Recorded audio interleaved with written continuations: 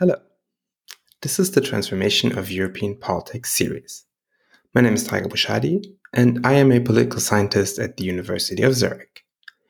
In this podcast series, I talk to other political scientists about a publication of theirs that can help us better understand the transformation of European politics in the past 20 years. We link these academic works to broader debates within political science, but also discuss how they relate to current political developments. In this episode, Tarik will for once not be asking the questions, but answering them, and I have the pleasure of talking to him. I am Silja Heusermann, a political scientist at the University of Zurich. I am a colleague of Tarik, who is Assistant Professor of Direct Democracy and Political Participation at our department. Our conversation will focus on party strategies and their electoral consequences, both on the left and on the right. We start by discussing the article "The Electoral Appeal of Party Strategies in Post-Industrial Societies, When Can the Mainstream Left Succeed?", which was published in the Journal of Politics in 2019. The article is co-authored with Markus Wagner. In this article, the authors show that mainstream left parties, such as social democratic parties, are likely to improve their electoral performance if they emphasize the expansion of investments in the economy and the welfare state. The success of this strategy, however, is not straightforward, but it is conditional on also emphasizing culturally liberal positions and on trade unions not undermining this programmatic focus. Tarik and I will talk about these strategic choices and trade-offs in the next 45 minutes and relate them to the causes for the electoral decline of the mainstream left parties and to the strategic choices mainstream right parties face. For more information about Tarik and his research, you can follow him on Twitter or visit his website. Hello, Tarik. Welcome to the podcast. Hello, Silja. So today we talk about your article with Markus Wagner on the electoral payoffs of programmatic choices by mainstream parties, and later we will also talk more generally about context and related questions to this article. But first, I want to ask you about the context of this particular article and also the motivation. What made you write that article? Mm-hmm.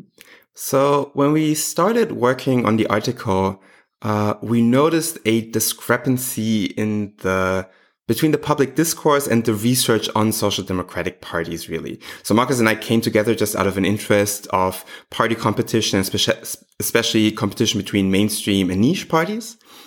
And what we noticed then for social democratic parties was that the public discourse strongly focused on social democracy having lost working class voters.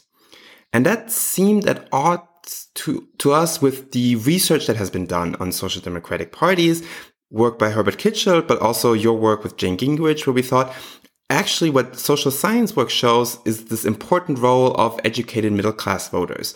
And they seem to be absent in the broader discussion on the current crisis of social democratic parties. And the second thing that we realized is that there's actually very little, especially comparative research that has the vote shares or just the electoral support of social democratic parties as the dependent variable and analyzes this in relation to the party strategies. So that's what we then started doing in the project. And I think we started the beginning of 2016. And basically, while we were working on this project, this narrative that we were trying to counter became stronger and stronger. So we were also more motivated to write this paper also as a contribution to the public discourse. Mm-hmm. Maybe if we focus now more narrowly on the argument that you look at in the paper, it's true that in the public discourse there is oftentimes this question: what should the mainstream left do in order to increase electoral vote shares, etc. And a lot of that discourse argues that social democrats should go back to their roots, emphasize social policy, attract workers by either being more socialist or more authoritarian. And your findings indeed show something very different. And they show that the best chances are when these parties make very different programmatic choices. Can you summarize for us briefly what you find? Mm-hmm. So I think the first important point is that social structures have changed in all advanced capitalist societies, and they're still constantly changing, which means on the one hand, of course, we have a shrinking industrial working class. And this is often seen as this core group of social democrats. Also, the people who are in the working class now are, of course, fundamentally different from the 1960s. The working class is more female, often has so-called migration background or are non-white. So in my opinion, very often the debate that focuses on the working class really has a completely different image in their head of what the working class is. What we do in the paper is we largely focus on a different group, and this is you could call the educated middle class, sociocultural and other professionals, who we think, we know are a growing group, and we think are the most important group for social democratic parties to appeal to, in line with many other research in that regard.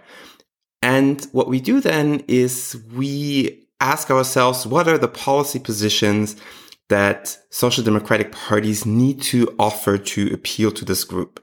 And I think we combine two things there. First, we, again, building on your work with Herbert Kitchell, Hans-Peter Kresi and others, we argue that one important dimension in terms of the economic policy offer is one that focuses on investment versus consumption and makes a stronger offer in regard to investment. This means investment policies, for example, childcare, all the policies that are associated with human capital formation, education. Emphasizing this instead of, let's say, more traditional social policies, unemployment insurance, traditional pensions, and these things. And we argue that emphasizing investment and overconsumption should help to appeal to educated middle-class voters on the economic dimension. We then make a second point and say, of course, we know by now political competition does not only happen on an economic dimension. So we need to ask on a second, more cultural dimension that includes questions of just generally the organization of societies, but also questions like immigration, for example. What do these educated middle-class voters want? And there it is that they prefer more open and liberal policies. And so our expectation is that this combination should actually be beneficial for social democratic parties. So very much the opposite of what is being discussed in the public discourse very often. And we then also find empirical support for this. And we find that when social democratic parties are combining these types of policies, they perform better they just have higher vote shares. And second, we can also show at the micro level that it is that combination that actually appeals to exactly that group of professional voters. I should say maybe one additional thing. We don't see this as policy advice for social democratic parties in every type of context. Elections are very different, and the policy choices are only one part of the bundle of an offer. So we look at a longer time series at many countries. So this is really the structural element of it. So this is not to say that we give an advice how every social democratic party should act. But I think what we show is that an advice that is always given, and that is exactly the opposite of what we find, become more authoritarian, nationalist, and back to 1970s social policies, that we would expect that this certainly should not be a successful strategy. Mm-hmm. I want to come back a little bit again on this interaction effect that you highlight very much in the article, between emphasis on investment when it comes to economic policies and emphasis on cultural liberalism when it comes to second dimension policies. Why is this combination so important?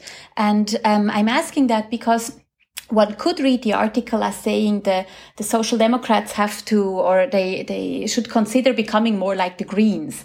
Is that an unfair reading of the article, or is it this combination of economic and cultural positions that is something that you think is distinctive for appealing to social democratic voters? Mm-hmm. Yes, very often that is the reaction. Are you just saying that social democratic parties should become like the Greens? I think in many countries at the moment, social democratic parties would be in a better position if they were the Greens. I think the Greens are in a better position than many social democratic parties at the moment. But still, the social democratic parties won't be the Greens. And there are many, many differences, even if you take these policy positions. So I think what's important is first is that we're not saying there is a winning equilibrium solution. Or like Herbert Kitchell said it in this podcast last week, there's no free lunch. So it's not that you will pick one strategy that will just be the winning strategy. It's always based on trade-offs. So these strategies are based on trade-offs. And our argument is that there's a growing part of the electorate that without them, social democratic parties will become pretty much meaningless. So we need to ask ourselves, what do these voters want? And I think it is a combination between these two policies that is very important there. This is then more a necessary condition, right? This doesn't mean that if social democratic parties do this, then they will get 40% of the vote again. Not at all. But I think if they do not make these offers to these groups, then they will become electorally increasingly irrelevant. And I think this also means that it's not only these two issue bundles. I think this can also change. And at the moment, we have a large global protest against racism. So again, these issues can change, and the question should always be, what does an educated middle class want?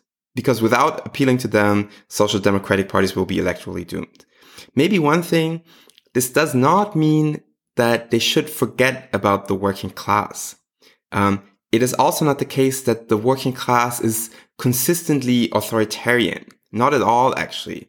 There are many people in the working class with liberal attitudes. Again, the working class is not only white and male, and also the investment consumption distinction. And there you are much more the expert than I am.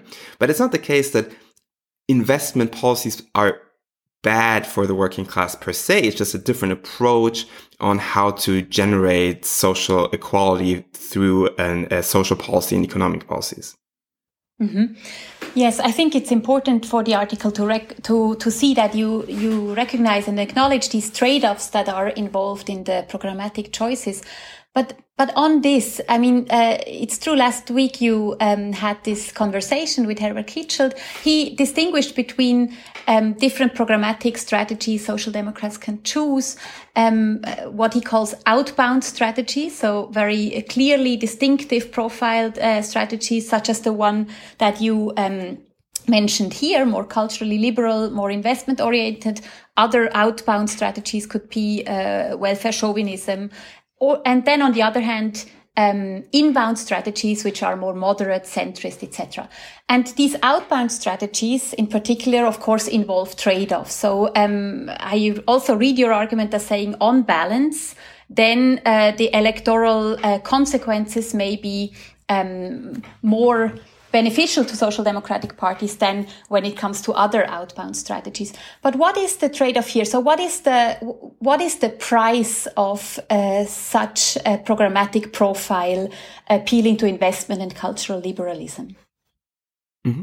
The risk that is involved, of course, is that a group that made up the core constituency of social democratic parties, that is the working class, it is less educated voters, people with more specific skills. So not the sociocultural professionals, but a type of, lower middle class, working class, even a part of the petit bourgeoisie maybe.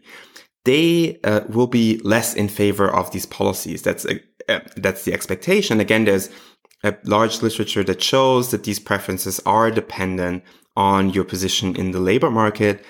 So if we think of the traditional labor market insider that is unionized, then this person, often also male person, will see less benefits in an investment-oriented economic policy and might also especially not care as much about, let's say, gender equality or environmental issues, for example. And then, of course, there's a risk that these voters will turn their back on social democratic parties. maybe you can elaborate a little on the role of unions, because it's an important aspect in your argument and findings as well. Mm-hmm. So what we argue is that this strategy that combines more investment-oriented policies, or especially the focus on investment versus consumption, that will be less successful when unions can mobilize against these policy shifts. So we should expect that unions, especially organized workers themselves, have a larger interest in more consumption-oriented policies. There are several reasons for this. And so when unions won't be necessarily happy with this shift toward investment, although also unions are changing, right? We're looking at a long time period, starting in 1975. But the argument there is that when unions can mobilize against these shifts, then those strategies should be less successful because social democratic parties will lose more working class voters. Again, and I think this is important, we do not at all want to say that unions are bad for social democracy. Not at all, or for social democratic parties. We can show consistently people who are in unions are more likely to vote for social democratic parties. They are less likely to vote for radical right parties. So overall, unions have a positive effect. What we argue is that strong unions make this strategy that combines investment-oriented policies with more open, second dimension policies to appeal to educated middle-class voters. This strategy will be less successful because the risk of losing working-class voters becomes higher. I think this also, there's much research to be done on this. I think we have a very crude measure of this, and I think it would be, of course, be interesting to have specific information for every case, what unions did exactly in reaction, and then how this affected social democratic parties. Mm-hmm. Now I want to ask you about the programmatic orientation of the mainstream left and what it implies, based on two aspects that Jane Gingrich and Tom O'Grady mentioned in their conversations with you. And it is about what the mainstream left or social democracy is really about. What they mentioned is that kind of the DNA of the social democracy to some extent is, on the one hand, this being a force of a coalition formation, cross-class coalition formation and compromising. On the other hand, being a force that structurally over time improves life conditions of the low-skilled and lower income classes. To what extent now, if a social democratic strategy is, if a social democratic party is as rational as possible in maximizing vote shares in order to then implement the policies that we just talked about, to what extent is there a price with regard to these two aspects that many scholars and also voters consider essential to the social democratic movement? I think that's an excellent question. So it's basically, how do you remain an ideological core of what social democracy means and still act as a rational actor that maximizes votes? And I think if we look at the third way, I think it's fair to say that this was an electorally very successful strategy, that it also attempted to implement some principles of social democracy in a context where this was difficult. But at the end of the day, people were left with the strong impression that this somehow violated the core of what being social democratic, what being left means. And I think this is a difficult challenge for social democratic parties, because being progressive means necessarily that you always need to adapt to different socioeconomic circumstances, right? So the idea of democratic socialism that social democracy was built on, this utopia, is one that is inherently progressive. And in two regards. One is, from that time, democracy, just the idea of democracy, of full suffrage, for example, that was already a progressive ideal. People didn't have that when they formulated the idea. And the second one, then, of course, is also socialism. So there is, at the beginning of social democracy, there is a progressive ideal on, I would say, both dimensions. The one is the economic one, that is socialism. And the second is on the cultural dimension, on the how do we organize societies, is the idea of democracy. So then after full suffrage was established, the question was, what then is the social democratic promise on that second dimension? And so this always needed to change. And what social democratic parties have not done since the Third Way is try to formulate a social democratic vision for the next 50 years. What does this ideal of this utopia of democratic socialism mean for the world of today? And I would always argue this, of course, needs to include progressive values on questions of gender equality, LGBT rights, but also environmentalism, all of these questions, because this is the social democratic promise. If this is not part of the equation, then you're not social democratic anymore. And in that regard, social democratic parties, and Herbert Kitchell also mentioned this on the podcast a bit, they really missed the opportunity to integrate the environmental movement, which was one that very much formulated a new idea of a progressive society. And of course, it took a while, but now, at least until a couple of months ago, it was really one of the main dominant topics in politics in advanced capitalist societies. And so I think it's difficult to find these issues for social democracy, and it might take a long time for them to become the dominant issue of political context. But I think as a progressive party, you don't have a choice but try and do that. And very often advice that is given to social democratic parties is really short-lived. And very often, for example, in the UK, there was this debate about trans rights. And people kept saying, why is Labour focusing on this? No one cares about this. Well, maybe this is true right now, but it's the same thing that people said about environmental issues 20 years ago. And so this is the challenge for progressive parties, I think. Mm-hmm. That, of course, brings us to the role of agency, right? The article that we start this discussion with is very much based on programmatic choices that are that have strong agency. So there's a choice to be made. You can make mistakes or do the right thing, etc. And I would like to ask you about the role of agency for political parties nowadays. Again, going back to what you just mentioned, Herbert Kitchell also explained how the strategic choices and dilemmas came up for social democratic parties not 5 years ago or 10 years ago, but in the 1980s. With the emergence of the new social movements on the left. And at that point, and that was his 94 book, of course, at that point, social democratic parties made very different choices. Some of them integrated these new social movements. Others remained very much more oriented towards their traditional claims and constituencies, etc. So now we talk about the same choices to be made 20, 30 years later. What is the role of time in assessing the leeway for agencies? Are there parties for which the ship has sailed? Or what can you tell based on your research on the leeway that parties have of reinventing themselves, even when party competition or the reconfiguration of party competition has already advanced quite a lot? Mm-hmm.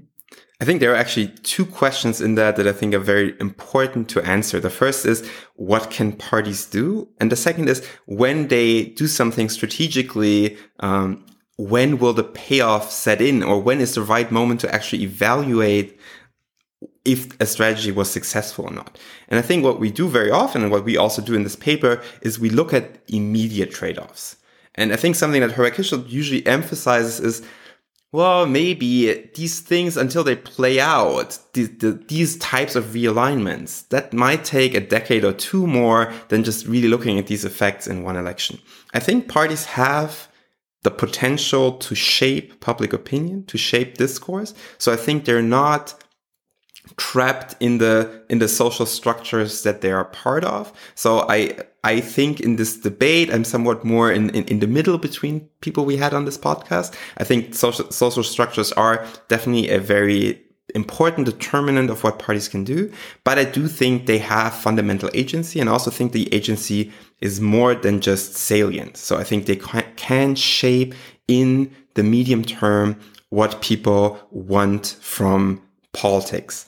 And I think then what is important or difficult for political parties is that they, of course, lived in these short-term trade-off worlds, right? One election is very decisive how they think about strategies, but these developments take more time. And I think you see at the moment, if you look at German social democrats, how the policy choices of the last 20 years at least have now very negative consequences. And one thing you can look at is age distributions, right?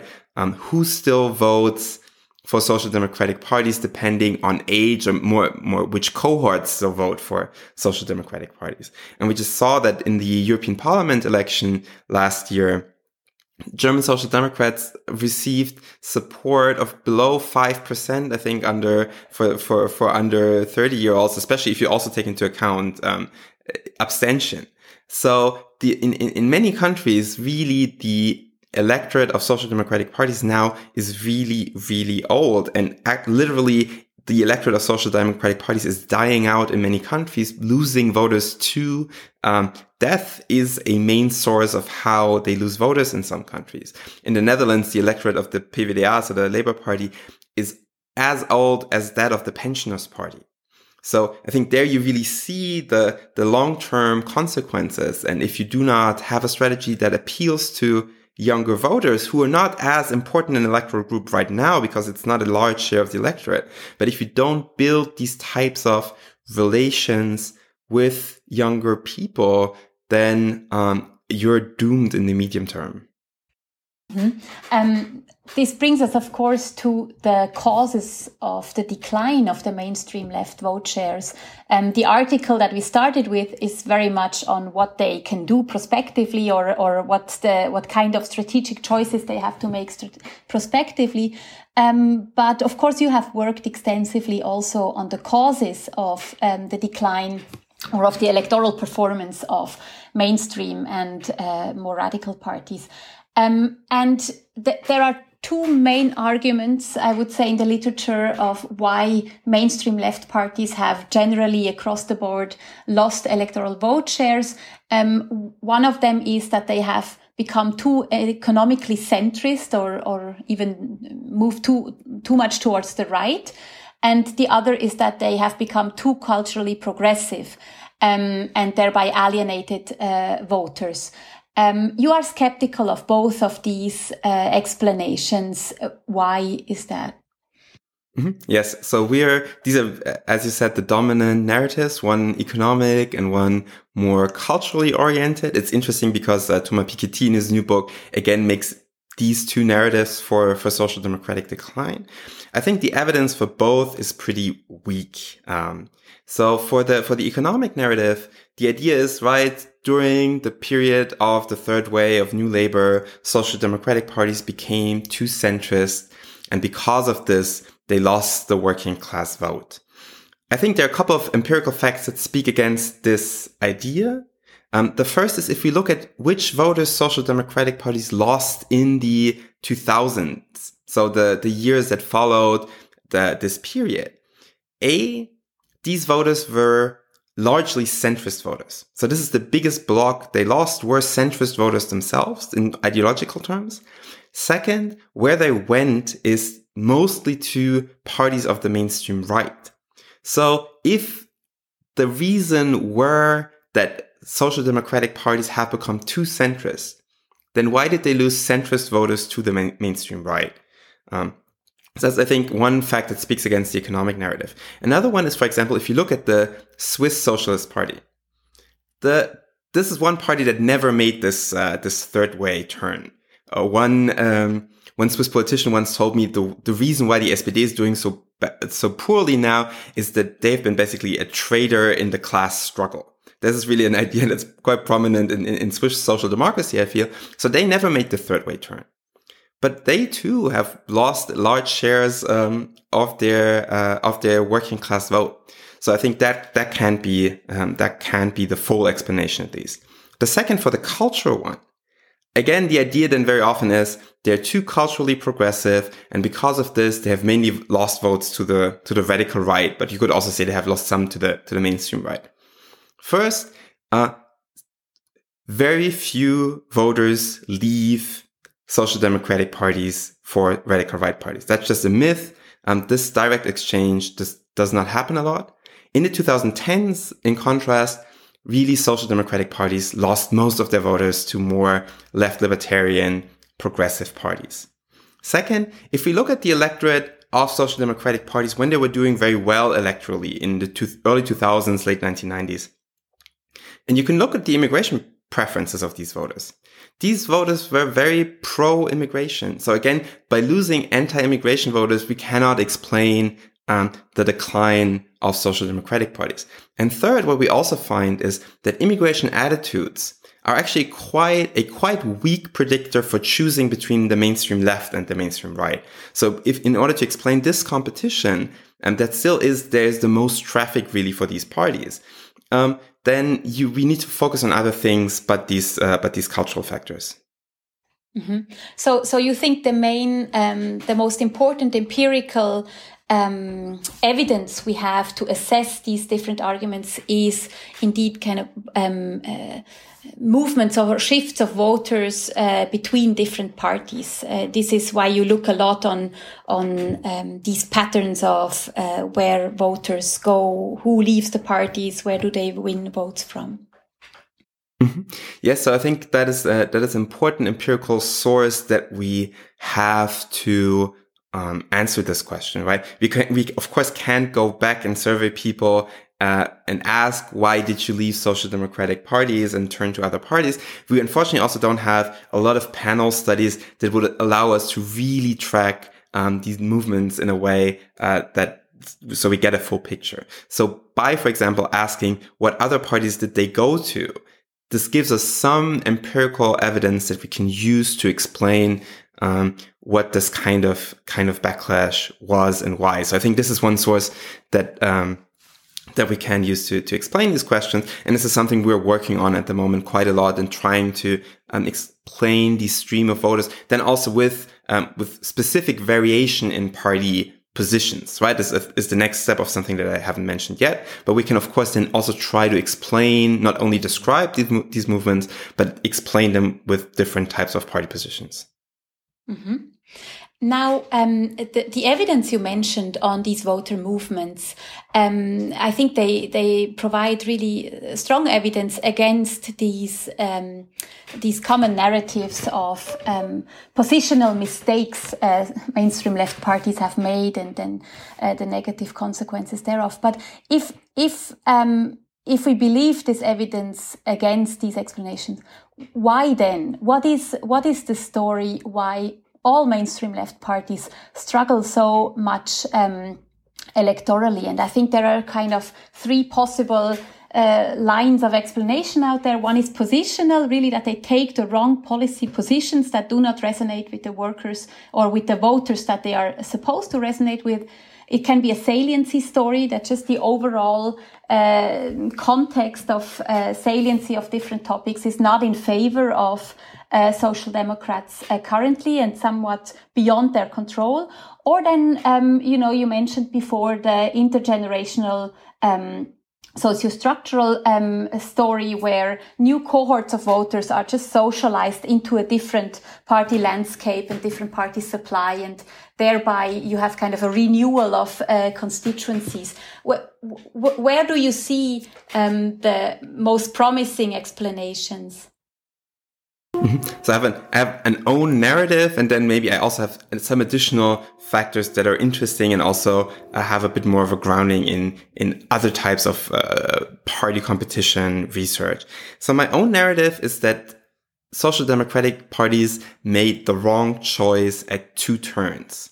The first one was the post Third Way period, that in many countries falls into a time where the economy was not doing very well. So we saw economic downturns in several countries, not only the world economic and financial crisis, but also in Germany, for example, already in the early 2000s. We actually had a quite strong economic downturn, and that was the case in many other countries too. So I think what happened there is really that social democratic parties had been governing in many European countries before for quite a while.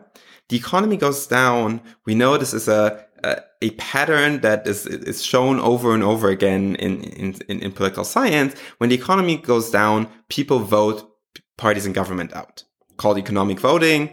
This is something we can observe very, very often. So I think that this is at least part of the story. Part of the story is simply that many social democratic parties governed while the economy was going down. And then people voted other parties in, voted the mainstream right in. Also, the mainstream right that even in the new labor period was very often still also seen as more competent on economic issues. Then what social democratic parties did is they started telling themselves, this is the reason for this, the reason why we're losing is that we were too centrist on economic issues. And basically since then, they have been kind of muddling through. They have no clear economic agenda. The reference point still so often is these third way reforms. In Germany, people still talk about Schröder's agenda policies. And I always try to explain to them, we are now further away from the Agenda 2010, which was introduced in 2003. So we're time-wise now further away from this than those policies were away from German reunification. And now by a couple of years. And still, this is the main reference point for social democratic parties in terms of the economic policy choices they make. So they basically then never were able to formulate their own new economic policy solutions. And always, because I think they were trapped in this idea of having lost, especially left working class voters because of their too centrist policies. So I think that was the wrong choice there at one point. And then there's a second one. This is then more in the 2010s when certain cultural issues became more important. And they, again, social democratic parties still now seem to be very convinced that the reason why they're struggling is that they have lost too many, again, lower educated voters to the radical right because they're too progressive on the second dimension issues. And again, who they actually lost were people with more progressive attitudes. So again, their choice was that in these questions, they were not progressive enough. They did not stand in any clear way for a more open society, for really being like a humane policy in terms of accepting refugees. And also, of course, they missed the big issue of environment, as this would be there, as Katrin de Vries calls it, high appropriability issue, or Katrin de Vries and Sarah Howard. I think that would have been their issue to appropriate much, much before this.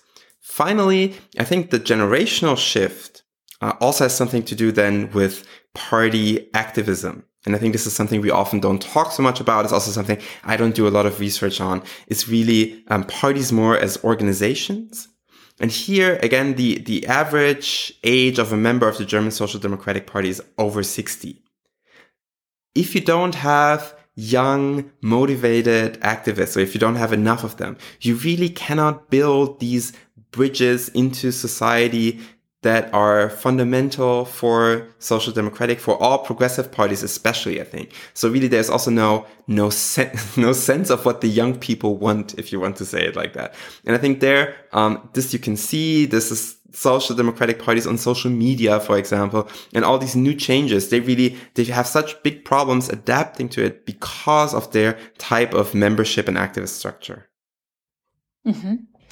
I now want to move to the other side of the ideological spectrum, to the right, because what is often overlooked, but you highlight that again and again in your publications and talks, is that it's not only the mainstream left and social democrats that have lost vote shares basically in all countries over the past 30, 40 years, but it's equally the case for mainstream right parties. So it's really much more a story of mainstream parties is losing, while more radical left-wing, left libertarian parties win and more new right-wing nationalist parties win as well. And that raises the question, to what extent are these dilemmas and choices symmetric for mainstream right parties and mainstream left parties? What are the main challenges for mainstream right parties? I think there are symmetric challenges. First, one point that I would like to mention is maybe why we observe this less as a crisis has something to do with that it's often not one party in a country that really represents the mainstream right? And basically every Western European country, we have one main social democratic mainstream left party. And so we can very clearly see where was that party 40 years ago, where are they now? On the mainstream right, in a way, in many countries, that has been a kind of replacement on the mainstream right. So then this kind of means we overlook the crisis of those maybe single parties. So for example, if you think of the Netherlands, if you only focus on the Christian Democrats, then they have dramatically lost votes over the last 40, 50 years. But we still have a mainstream right party that has been now governing for a long time with the prime minister. That's the VVD. There used to be this national liberal party that has become really the prime actor on the mainstream right. So things there, we sometimes overlook the crisis of many of these parties because other mainstream right parties have taken up that spot of being the leading party on the mainstream right. I think there's a similar dilemma for the mainstream right. There's one structural factor that is comparable to this institutional organizational decline that's very important, and that is secularization, churches as these organizations, and really, so Christianity that on the one hand was this ideological root of where many policy positions came from on the mainstream right, but then also, of course, an organizational factor that tied people to these parties. The challenge that they have right now, I think, is one is increased by the success of the radical right. On the one hand, mainstream right parties that traditionally educated, business-oriented electorate, that's where they come from. That's one main source of their success. Still, again, I think it's an important thing to say, there's a positive effect of education on voting for the mainstream right. It is still that more educated people are more right-wing voters. Again, this is something that Piketty, in my opinion, overlooks and has some problems with his empirical analysis there. So the coalition is, on the one hand, these more educated voters, and on the other hand, the petite bourgeoisie, people who are less educated but are still well off economically very often, and then now increasingly some share of the working class, especially those who have a bit more of authoritarian values. So the issue now for mainstream right parties is how much can they appeal to the petite bourgeoisie, to national authoritarian voters, to this right-wing populist group in the electorate without losing their educated, urban, business-minded constituency. Immigration there, again, as on the left, is really a wedge issue. So is European integration, for example, which is not as salient as immigration is in many European countries. But if it becomes salient, you can really see this divide. And I think Brexit is a great example for this. And really what saved the Conservative Party there, in my opinion, is the electoral system in the UK. But there you could really see the divide. Business-oriented people, liberal people who would usually vote for the Tories, they were not in favor of Brexit. Many of them were not. And all other of these policies that are associated with a more authoritarian turn of the Conservative Party, in the end, they didn't really have anywhere to go. There were some periods in the polls when the Lib Dems were actually looking like the strongest party all of a sudden in this party system. But in the end, the electoral system did much to keep also many of these voters with the Tories. Also, again, helped, of course, by a very left-wing Labour Party at this point in time. So I think that that is a trade-off that you have on the mainstream right between this more business-oriented, oftentimes quite liberal people on the second dimension, and this more, the petit bourgeoisie, more, national authoritarian, oriented people. Mm-hmm. One thing I was asking myself now, if you know, there seems to be, as you just explained, this symmetry between the left, where you have a trade-off between kind of the old left voters or constituencies and the new left constituencies, and on the right between the old right constituencies and the new right constituencies. And what you argue on the left is that kind of focusing more on the new left constituencies might be an electorally more successful strategy. Whereas I think you have shown that on the right, if mainstream right parties try to accommodate kind of the new, more radical right electorate, it's not necessarily electorally successful. Does this have to do mainly with the differences in the relative size of these groups, or why is that not the same mechanism at play there? I think that's important, that we need to distinguish what the object is that we want to explain. Are we talking about the electoral success or the vote shares of that challenger party, so the radical right or the Green Party on the one hand? Or are we talking about the vote shares of the mainstream party?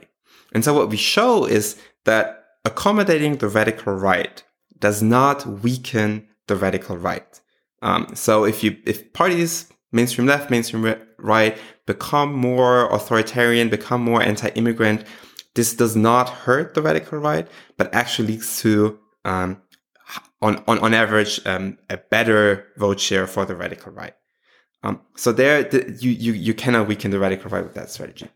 Especially for the mainstream right, that does not mean that this strategy is a bad strategy per se, because mobilizing, politicizing immigration is even worse for the mainstream left than it is for the mainstream right. So along the way, you might strengthen the radical right, but you might also weaken the mainstream left. And so it could be a successful strategy still for the mainstream right to have this position on immigration without necessarily winning more voters over from the mainstream, from the radical right. So it might be a winning strategy on the right overall. How does this speak to this potential trade-off that Herbert Kitschelt mentioned, that parties may face between maximizing their own vote share as a party within their ideological bloc, so to speak, and maximizing the vote share of the overall bloc? So Herbert Kitschelt, especially on the left, argues that Social Democrats may face a trade-off between kind of sacrificing themselves for the greater good of strengthening the left-wing bloc, and maximizing their own vote share, which then may come at the cost of other left-wing competitor parties. On the right, as you just explained, there may not be such a trade-off, because the overall issue of immigration and cultural conservatism may be a winning strategy overall. So yes, I'm quite skeptical of this idea of the sacrificing social democratic parties for the greater good of the left bloc for a couple of reasons. The first is something I just mentioned, that when social democratic so this is very often associated with the Danish strategy, right? And it worked out in a way in Denmark in the last election, where because the Social Democratic Party there could win back a quite small share of voters from the right, then that coalition of the left was big enough so they could govern. I'm skeptical of this for a couple of reasons. First of all, on average, again, we don't find that when mainstream left parties become more authoritarian nationalist, that this really helps to win back voters from the other camp. On the contrary, it actually strengthens the radical right challenger. I think this has something to do with this idea that's been voiced by Jean-Marie Le Pen already, that voters then will just go for the original. I think by these moves, you usually increase salience of issues like immigration, and then parties will not vote for a social democratic party, no matter how right they are. So I don't think you can so the first assumption that you can strengthen the bloc is already, I'm not sure how much empirical support there is for this. Second, even if we assume that it is electorally beneficial for the bloc, we need to think if that bloc really exists. So is a coalition within the left bloc really then the most likely outcome of these movements? And I think that might be the case in Denmark, but I think there are several other countries where we've already seen that certain left libertarian green actors do not necessarily have to form the coalition with the mainstream left. But they are actually in government right now in Austria with the Greens are in government with the mainstream right. In the Netherlands, the D66, which is this like centrist but strongly progressive on the second dimension party, supports a right-wing government. In Germany, we were very close to having a coalition between the mainstream right, the liberals, FDP, and the Greens. And sooner or later, we will have this at the national level in Germany too. So Greens can form coalitions with the mainstream right. So what might happen to the Social Democrats, they sacrifice themselves for the greater good of the left bloc, but they might wake up to a coalition that doesn't include them anymore. And also thirdly, what does it mean when we have a social democratic, more right-wing social democratic party, right? Do we then still have a left bloc if it includes a social democratic party that is right-wing? But I also always try to tell social democratic politicians, everything I just said may be wrong, and you may actually strengthen the left bloc. But then in the medium term, the Social Democratic Party will not be the leading party in that left bloc. They will become a niche party of a certain share of the petit bourgeoisie that is particularly old. So again, this will also be a shrinking electorate. But they will not be the leading party of this left bloc then anymore. Mm-hmm. And on the right? Yes, I think on the right, it's difficult. I think there a core question is, can the mainstream right form a coalition with the radical right? Are they willing to do this or not? If not, then of course it's very difficult for them in terms of the coalition options that they're left with. And it's worked out well for some parties, and for others it hasn't worked out so well. And I think there really the trade-off is, how do you remain the dominant party? How do you not get eaten up by the radical right, as has happened in Italy most clearly, but also in France, right? The mainstream right does not seem to be the strongest party on the right anymore. So this is a similar question, right? How do you remain the dominant party in your bloc? And then the second question is can you actually form a coalition? Are you willing to form a coalition with the radical right? There again, I see that increasingly mainstream parties, over time, many mainstream right parties seem to decide that this is the only way they can still be electorally successful. And I think that is a crucial factor there, if they're willing to do this or not. Mm-hmm. So indeed, it seems that a lot will depend on whether we will continue to live in a world of party systems where you do have something like dominant parties per bloc, or kind of broker parties that almost necessarily are part of governing coalitions, or whether we move towards a world with party systems where you really have a fragmentation of political parties, and coalitional possibilities become much more varied and uncertain and difficult to predict. We are already quite far along in the conversation. I would like to slowly get to the final questions. And one that I would like to ask you is, and that's of course very speculative right now, but whether you think that this corona situation that we live through, and that is now slowly becoming more controversially politicized, whether it will more likely amplify the dynamics that we see or change them, the dynamics of party competition and electoral change. Mm-hmm. I think you can see that in many countries, the measures taken and the reaction to the measures taken really fall on the same dimension that has become so strongly politicized in the last years. And here it even seems more like there is this like a populist dimension, if you want to call it like this. There is a share of the electorate that really opposes, especially all the lockdown measures, and they fall electorally into a camp that supports either the radical right or a share of conservative parties that has become more populist in the last year, as exemplified by Boris Johnson, for example. So I think there the cleavage or the new issue seems to fall on an existing cleavage. It seems to me that more educated voters are more in favor of these reactions, which I still think is interesting because they're not necessarily libertarian issues. I feel lockdown is a quite law and order measure to tackle these questions, and it's interesting that the left libertarians are agreeing to these measures so strongly.